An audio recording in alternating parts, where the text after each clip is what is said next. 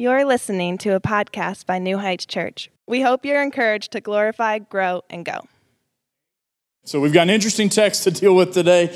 Some challenges in the text I want to work through with you all. But we love expository preaching at our church. We love to just go through the Bible verse by verse. And that's what we do most every Sunday. Recently I was out of town and needed to catch an Uber to an airport. And called an Uber and it rolls up. And it was picking me up in front of a church. And so I'm standing in front of this church building. And the Uber rolls up. And the driver's in a Mercedes. It's got real shiny rims, and I see it rolling up, and I just hear, like bass thumping. Like I can hear it from a long way away, and I'm like, this is going to be fun. And so it's looking like a rap video rolling up here. And then when I open the door, it just magically and very suddenly switches to Taylor Swift. And I appreciate Taylor Swift, but I wouldn't call myself a Swiftie. And so I get in, and it's an African-American driver, and it's me in my normal white man uniform with like flannel, ball cap, and I just like, I'm too awkward to just let something like that go. And I'm like, do you know what, you know who I am? Like, you think I just wanted to go with Taylor Swift? That's what you thought here? And so I was like, yeah, this is not really me, And he's like, well, I was listening to Juvenile. And I was like, I can back that thing up a little bit, And so I'm just trying to and so he says, he says, I'll tell you what, since you're offended by me playing Taylor Swift, I'll give you control of the music on the way to the airport. And I thought that was the greatest honor. So we compromised at hip-hop that was Christian. So I introduced him to Reach Records, and we listened to some Christian hip-hop on the way to the airport. And so the idea there is stewardship, and it is a high honor. If you drive a vehicle and you give the aux cable to someone riding shotgun, that's a high honor, right? Amen. And so the idea there is stewardship, which finds itself in a lot of biblical places. We're stewarding lots of different things. We're stewarding money, we're stewarding our children, we're stewarding grace, and that's what we want to talk about in today's sermon. Before I jump into the text, I want to bring Hunter family up and model stewardship. If you guys could go ahead and come up, please. We're going to do a baby dedication today, and stewardship is illustrated so beautifully in child dedication. Because what we do in a child dedication is we are not doing something today. This is Julian, by the way. We're not doing something today that acknowledges Julian's salvation because we know that belongs to the Lord himself. But what we're doing is we're acknowledging that the Hunter family is coming together as stewardship. As they model stewardship in the raising of their boys, they acknowledge that these boys ultimately belong to God. And as a parent, that's a hard thing to admit, isn't it? It's hard for us to let go of our children, to understand that they really belong to God more than they belong to us, but they've been given into our care. And the reason we bring them up on stage like this is because as a church, not only do we believe that the Hunter family, that Justin and Sierra are given a responsibility to steward their sons in a way to honor the Lord, but we believe as a church we're called to this as well. That we do this as the people of God, that we steward these boys to love Jesus. And so, guys, we're so thankful for you. This is Caleb and Eli, if you don't know them, and Justin and Sierra, and their newest addition to their family, baby Julian. And we're so thrilled that God has blessed their family with health and just taking care of them and them walking in the gospel along with New Heights Church. And so we're going to pray over baby Julian. And if you would, church, stretch forward your hand and let's acknowledge stewardship as we pray over this family. God, thank you so much for the Hunter family. We thank you for just being in their lives, being present with them, and drawing them to the cross. Lord, we thank you for Julian, and we pray, Lord, that you would just already begin to work in him, that his home would be a home of just gospel centrality, that he would grow up in an environment where he sees the gospel day in and day out. Lord, where he is in a relationship with his parents, where he can hear the gospel, and he's in a relationship with his brothers that they share with him. And Lord, we pray and Lord, even thank you in advance for your work in placing him in this family, and the day that he will surrender and repent and come to the cross to become a son of the King. So, Lord, we thank you for Julian. We thank you for the Hunter family. It's in Christ's name we pray. Amen. Can y'all welcome baby Julian to the family? Thank you, guys. Thank you. Hey, as we look at stewardship, I think it's so important for us to remind ourselves that this is so prevalent in parenthood. It's so prevalent in lots of different areas. In our finances, it's prevalent in the way that we work, in our jobs. I think stewardship, just the principle in general, has outworkings in so many different areas of life. And Peter really leans into, and it's really the theme of the whole letter of 1 Peter, what we've named our series, Hope and Holiness. And so the 2 points I have for you in today's sermon time is that we want to be good stewards of our own holiness to ourselves. So in our vertical relationship with us and the Father, we're called to be holy, to abstain from sin. And so we're good stewards of the righteousness that's been imputed to us through Jesus on the cross. And then secondly, we give hope to other people. So our vertical relationship is about holiness with God. And then in holiness with others, we are taking the message of the gospel, the hope of the gospel to others. And so if you would, look at verse 1 with me as we look at holiness in ourselves. Peter begins this passage by saying, "Since therefore Christ suffered in the flesh, arm yourselves with the same way of thinking." And so he is going to begin by warning the Gentile Christians to guard against the sin that will creep into their lives. He's saying the righteousness of Jesus on the cross has been imputed unto you. That is a high honor. Just like my Uber driver giving me the aux cable saying you can choose all the music on the way to the airport. I mean, that is an honor, but the honor of righteousness of Jesus imputed unto you is such an honor that you're to take it seriously. So seriously, in fact, that Peter uses the phrase, arm yourselves. And now, if I were going to have lunch with you this week, and I said, hey, let's grab lunch this week, I'll text you where we're going to meet up, that sort of thing. And I text you, hey, meet me at this time, we're going to go to lunch. And then I finish the text message with, bring your gun. All right? What are you going to think about where we're going? You're going to have some questions probably, right? Why do I need my gun? Are we going to Coal Miners Lounge? What's the details of the outing that we're going to do, right? That make you say, bring your gun. Now, it's not often that people say this to me, but it has been said to me a couple times, bring your gun. And I've always got some further questions, like why are we going someplace where I need a weapon? And the idea is that the life that we live is so tempted in a world that's marred by sin that Peter uses a military term in verse 1. He says, arm yourselves, that you need to take up arms and prepare yourselves for a war, a battle. Now, if you look at Paul's writing to the church at Ephesus, he says that we're in a battle and we put on armor as we war against flesh and blood and powers and principalities of darkness. And so I think there's a reference to Satan and his work in the world. We're at war with Satan. We're at war with the world as unbelievers and unbelieving nations draw us away from the morality of God. But I think our number one enemy that we war against and have to battle against is our own flesh. We are our own worst enemies, amen? We tempt ourselves. The Bible says no one think that they're tempted by God. We tempt ourselves.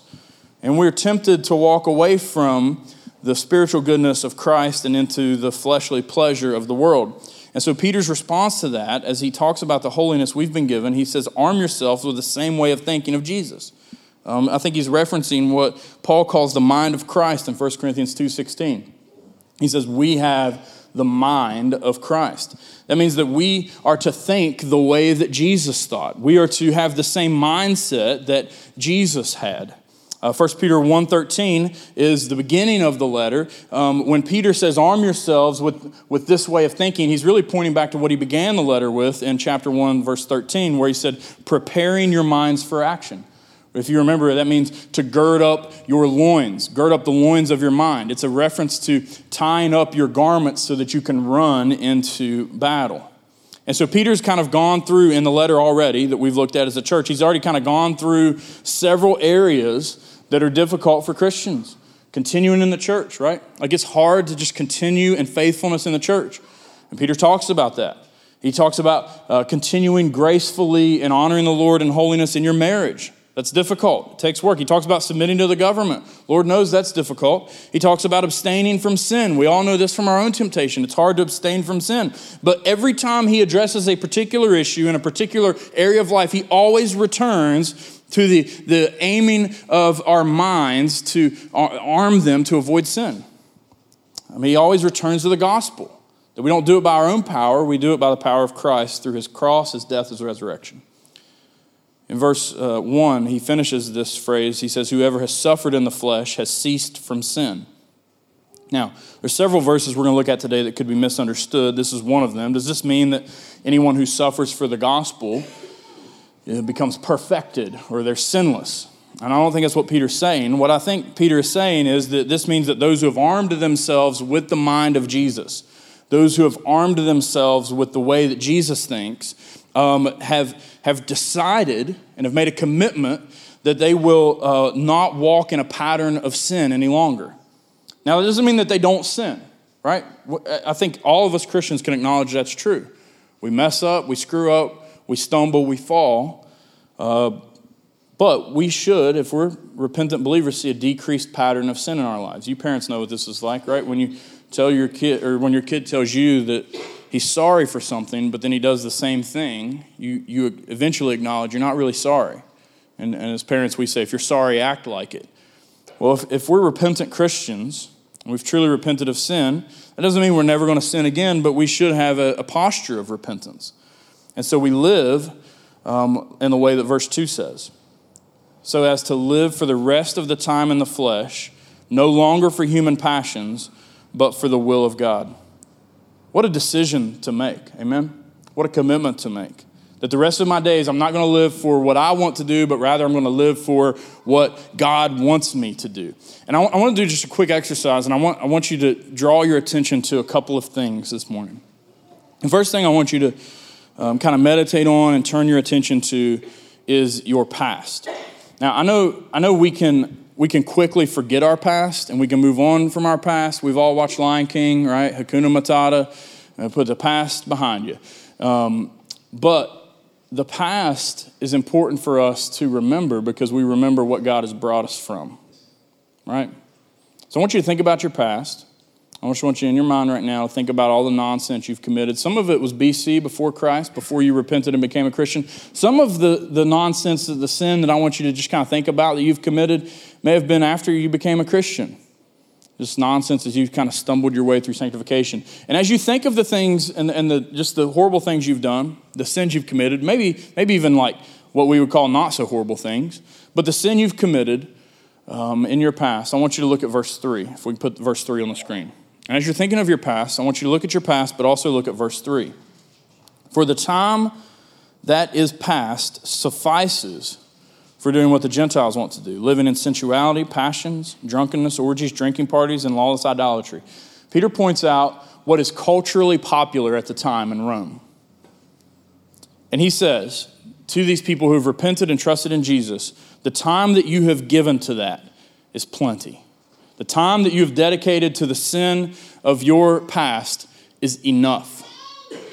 He says, the time that is past suffices. You've test-driven that madness and nonsense long enough. And so some of y'all just need to hear this today because you have genuinely repented of sin. You've genuinely trusted in Jesus. You've given your life to him, but you're still test-driving your sin whenever you want to. Cut it out. It's nonsense. The time that you've already given your life to this is plenty. I've had enough sensuality. Instead, give me the long-term honor that is found within marriage. I've had enough passions and worldly pleasures. Give me the spiritual joys of impacting people that will last for eternity, not just for a little while. Drunkenness is mentioned very clearly as something that is sinful. And listen, I've never been drunk. I can't even speak to this, but I've seen enough drunks to see that is not what I want for my life. I want to believe what the Bible says, that being filled with the Spirit is so much better than being filled with alcohol. That I want to be controlled not by any substance, but rather I want to be sober-minded and controlled by God's will and what he wants for my life. Cut it out. You've given plenty of time to that. The rest of your days commit to living for God's will in holiness. Verse 4 says, with respect to this, they're surprised when you do not join them in the same flood of debauchery, and they malign you. But they will give account to him who is ready to judge the living and the dead. We are going to stand before God and give an account for what we've done.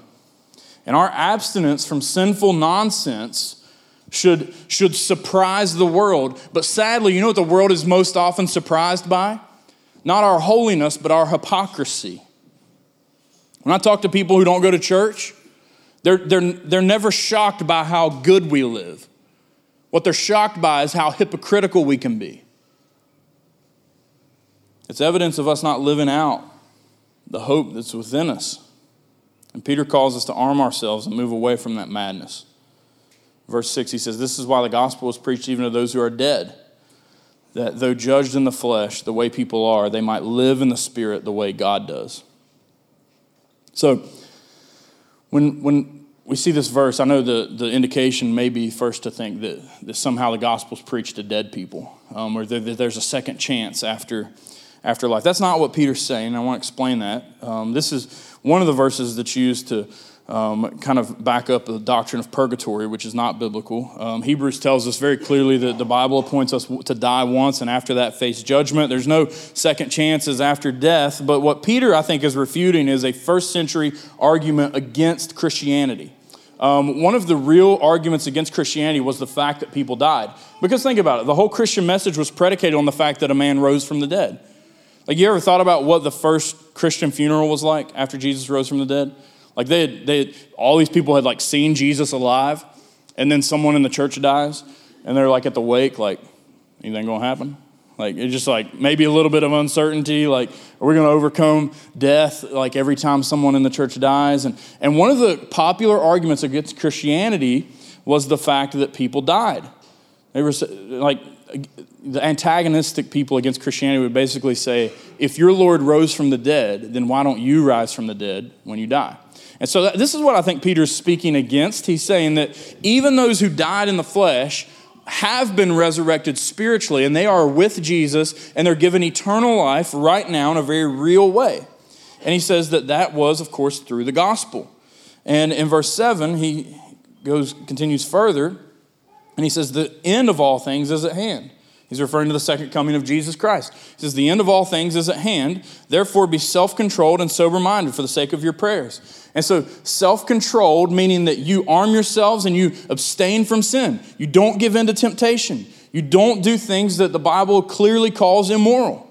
If there's lots of lists in the New Testament of things you're to not do. If you're ever wondering about whether something's right or wrong, talk to someone in the church and we can help you see what the Bible says about those things. Sober-mindedness, I think, is a clear application of the drunkenness that he points out, that we're to remain sober-minded. We're not to be under the influence of anything other than the Spirit. And so he says, remain self-controlled and sober-minded. And the reason is because the end of all things is at hand.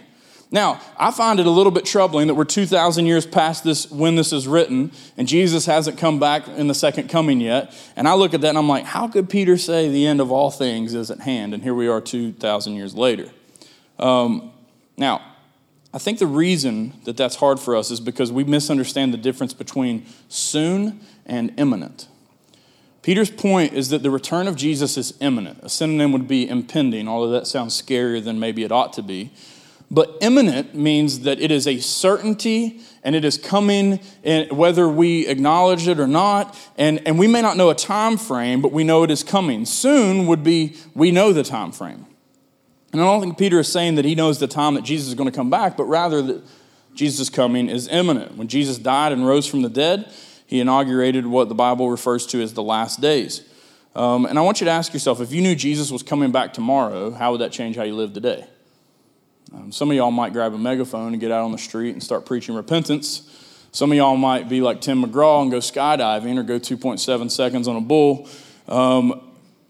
Martin Luther, the reformer of the 16th century that started the Protestant Reformation, his commentary on 1 Peter is so much fun. But someone asked him one time what he would do today if he knew Jesus was coming back tomorrow. And his answer was, I would plant a tree and pay my taxes. Martin Luther had an interesting sense of humor. He said, I'd plant a tree and pay my taxes. And that was just kind of a joking way of saying I would do what I would do on an average day, a normal day.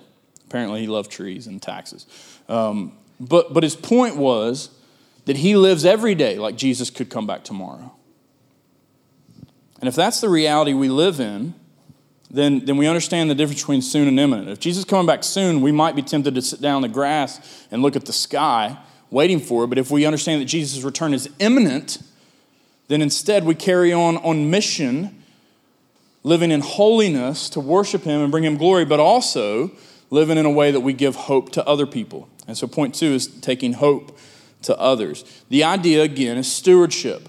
In holiness, we have the righteousness of Jesus imputed to us. It's not our own. It's just in our possession. Here you have the message of the gospel that's given to us and grace that's been given to us. And in turn, we give grace and love and the gospel to others. We went to the Kid Casino last night to celebrate Judah's birthday. Y'all know the Kid Casino? That's Billy Bob's, in case y'all don't know. Okay? So we go to Billy Bob's and spend way too much money. And we're gaining tickets, and I keep tokens back for myself because my kids aren't good enough at getting tickets, and I feel like it's my dad duty to win tickets so they have something when they get to the counter. So, I'm gambling my life away trying to win tickets so they can buy Tootsie Rolls. And we sit down after playing some games, we're eating pizza, and one of the guys in the party next to us used to be in my youth group. And he's like, Will, and so we connect and we start talking a little bit, and their kids are going a little wild, and you can tell they're tired. Like every kid gets at the Kid Casino, worn out, ready to go home, just crash. And so they say, hey, we have to get our kids home. You want these tokens? And I'm telling you, I thought I was being very generous with my kids with the amount of tokens that I gave them, but this family put me to shame. And there was probably over $100 worth of tokens that they just gave us. And Amanda's like, no, we can't do that. And I was like, shut your mouth, we get the tokens. Right? I'm like, we're going to have some tickets. And so when it's all said and done, I'm getting tickets. We have 4,263 tickets, which I was super proud of. I was amazed by that. And I still had tokens left. And Amanda's like, we have to cash in the tickets and leave. I can't stand this place any longer. And I was like, I've still got lots of tokens. She's like, give them to a little kid. And I'm like, no.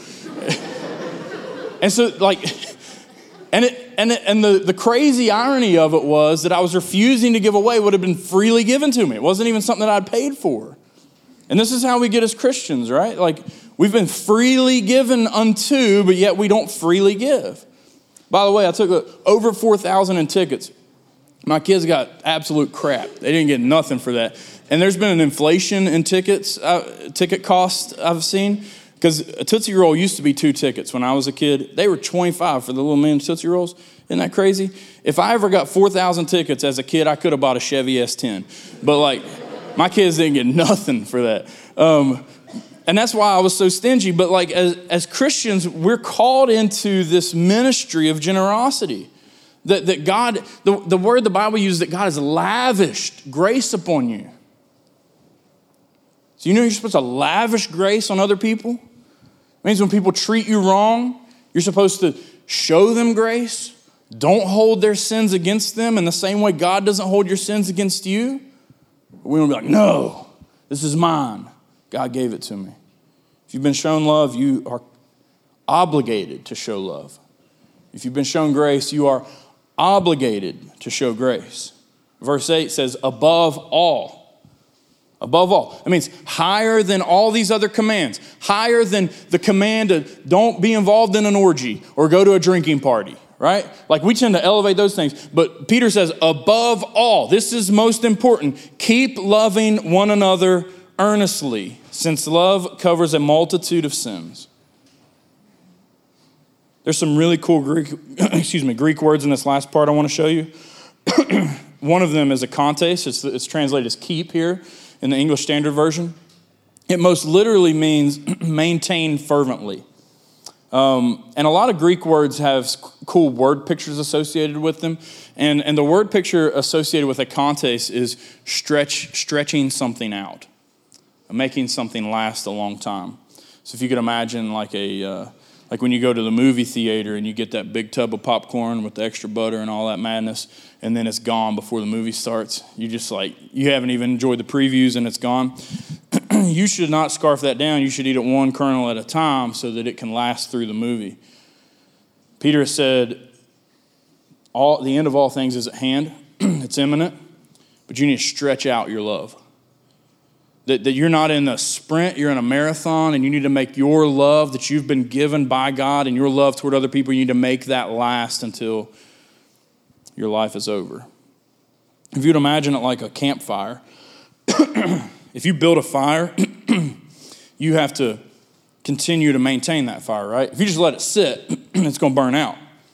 But if you stoke that fire up and you add firewood to that fire, it can burn for years. You can keep a fire going forever.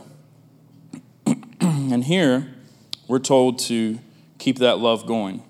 And what's important for us to remember is that love is an intentional command. It's not just a feeling in the Bible.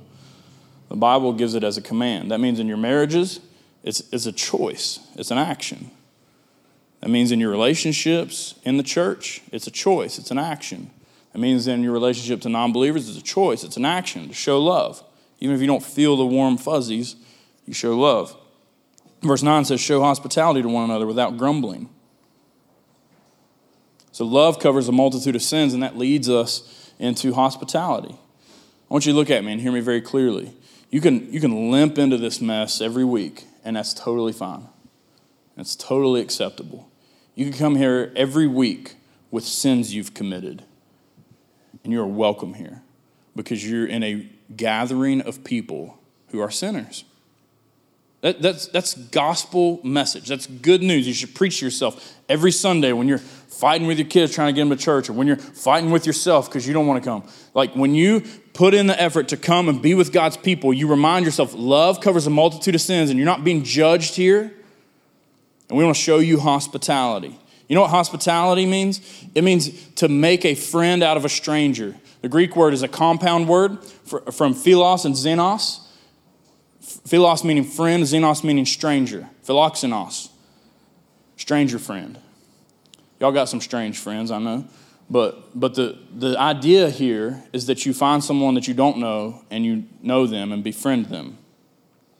So I know when we look at hospitality, we think, I got to open up my home and let people come into my house. That's not necessarily the case. Now, there are times that's good, that you should be hospitable in that way, but sometimes hospitality is going out to eat with someone. Sometimes hospitality is finding someone who's sitting by themselves and having a conversation with them. Sometimes hospitality is scheduling a call or coffee, but we are to make friends with strangers. By the way, next Sunday night, we're going to have an evening service, and one of the reasons that the pastors wanted to implement some evening liturgy is so we could have space where we could sit down at tables and get to know people. And if that makes you uncomfortable, I can't understand you because I'm an extrovert, but there are a lot of introverts in this church who do understand you, and let me just say that the gospel calls you to hospitality, to make friends of people that you don't know, because in doing so, you're modeling the gospel. You're taking people who are strangers and you're making them friends.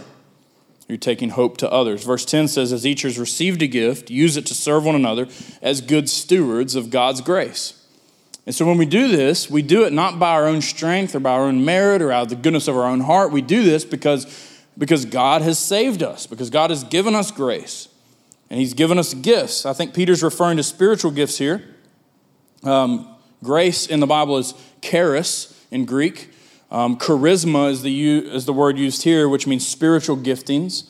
And when we see this, there's a couple of times Paul writes about it, and he makes lists of spiritual gifts. And you guys, maybe if you're Christian, if you've been a Christian for a while, you may have seen like spiritual gift assessments, which I don't love. They're kind of like really biblical language personality test. Like everyone always gets mercy shower, and I always thought it was mercy shower. And I was like, what's a shower got to do with mercy? But they're really just they turn into like personality tests, and I don't think that's a good way to look at spiritual gifts. And the reason is because I don't think I own spiritual gifts. I think I'm a steward of a spiritual gift. Ultimately, the gifting and the power belongs to God, not to me. And we're in a mess if we look at spiritual gifting like like Jesus is Professor X and we're the X-Men and we get saved and baptized and then we all just get like this superpower that we get to do whatever we want with the rest of our Christian days. No, the reality is that Jesus has handed the ox cord over in the church. And he's bestowed a great honor on us that we get to carry out spiritual giftings to give hope to believers and unbelievers using those spiritual giftings, and they are ultimately owned by God. He's sovereign over them. And Peter is saying that you work them out and carry them out as good stewards, understanding that they belong to God himself. Verse 11 says, whoever speaks is one who speaks oracles of God. So I think he takes the spiritual gifts that involve speaking. This would be gifts like prophecy and teaching and discernment and wisdom. And he says, if you're doing that as the oracles of God, I think he's referencing the revelation of God, which would be the scriptures. He said, in accordance with the scriptures. And he says, whoever serves is one who serves by the strength that God supplies. And so these would be gifts of help, gifts of healings, things like that. Gifts of service, he is saying, as you serve, you acknowledge that you're doing so, not by your own strength or by your own ability, but by the Holy Spirit's gifting. He says, ultimately, in order that in everything God may be glorified through Jesus Christ. He finishes this section with a doxology, which means a place of praise. He says, in everything God may be glorified through Jesus Christ. To him belong glory and dominion forever and ever. Amen. Do you know what the goal of holiness is? You ever wonder, like, why do I not get drunk all the time? Why do I not go to drinking parties and orgies? Why do I not live like the Romans did? Why do I exercise self-control? All the things that Peter talks about in the first part of this chapter. Why do I do that? It's for God's glory. That when we remain in our right capacity, in a right mind, our mind armed with the mind of Christ, we're in a capacity to live as proclaimers of the gospel. And we do that for his glory. Ever wonder why he calls us on mission, that we go and take the gospel to other people and proclaim hope to other people and tell people of Jesus' death and resurrection? What's the point of that? It's for his glory, that in everything God may be glorified through Jesus Christ. We hope you enjoyed the podcast. To learn more about New Heights Church or a relationship with Christ, please visit our website at www.newheightswv.com.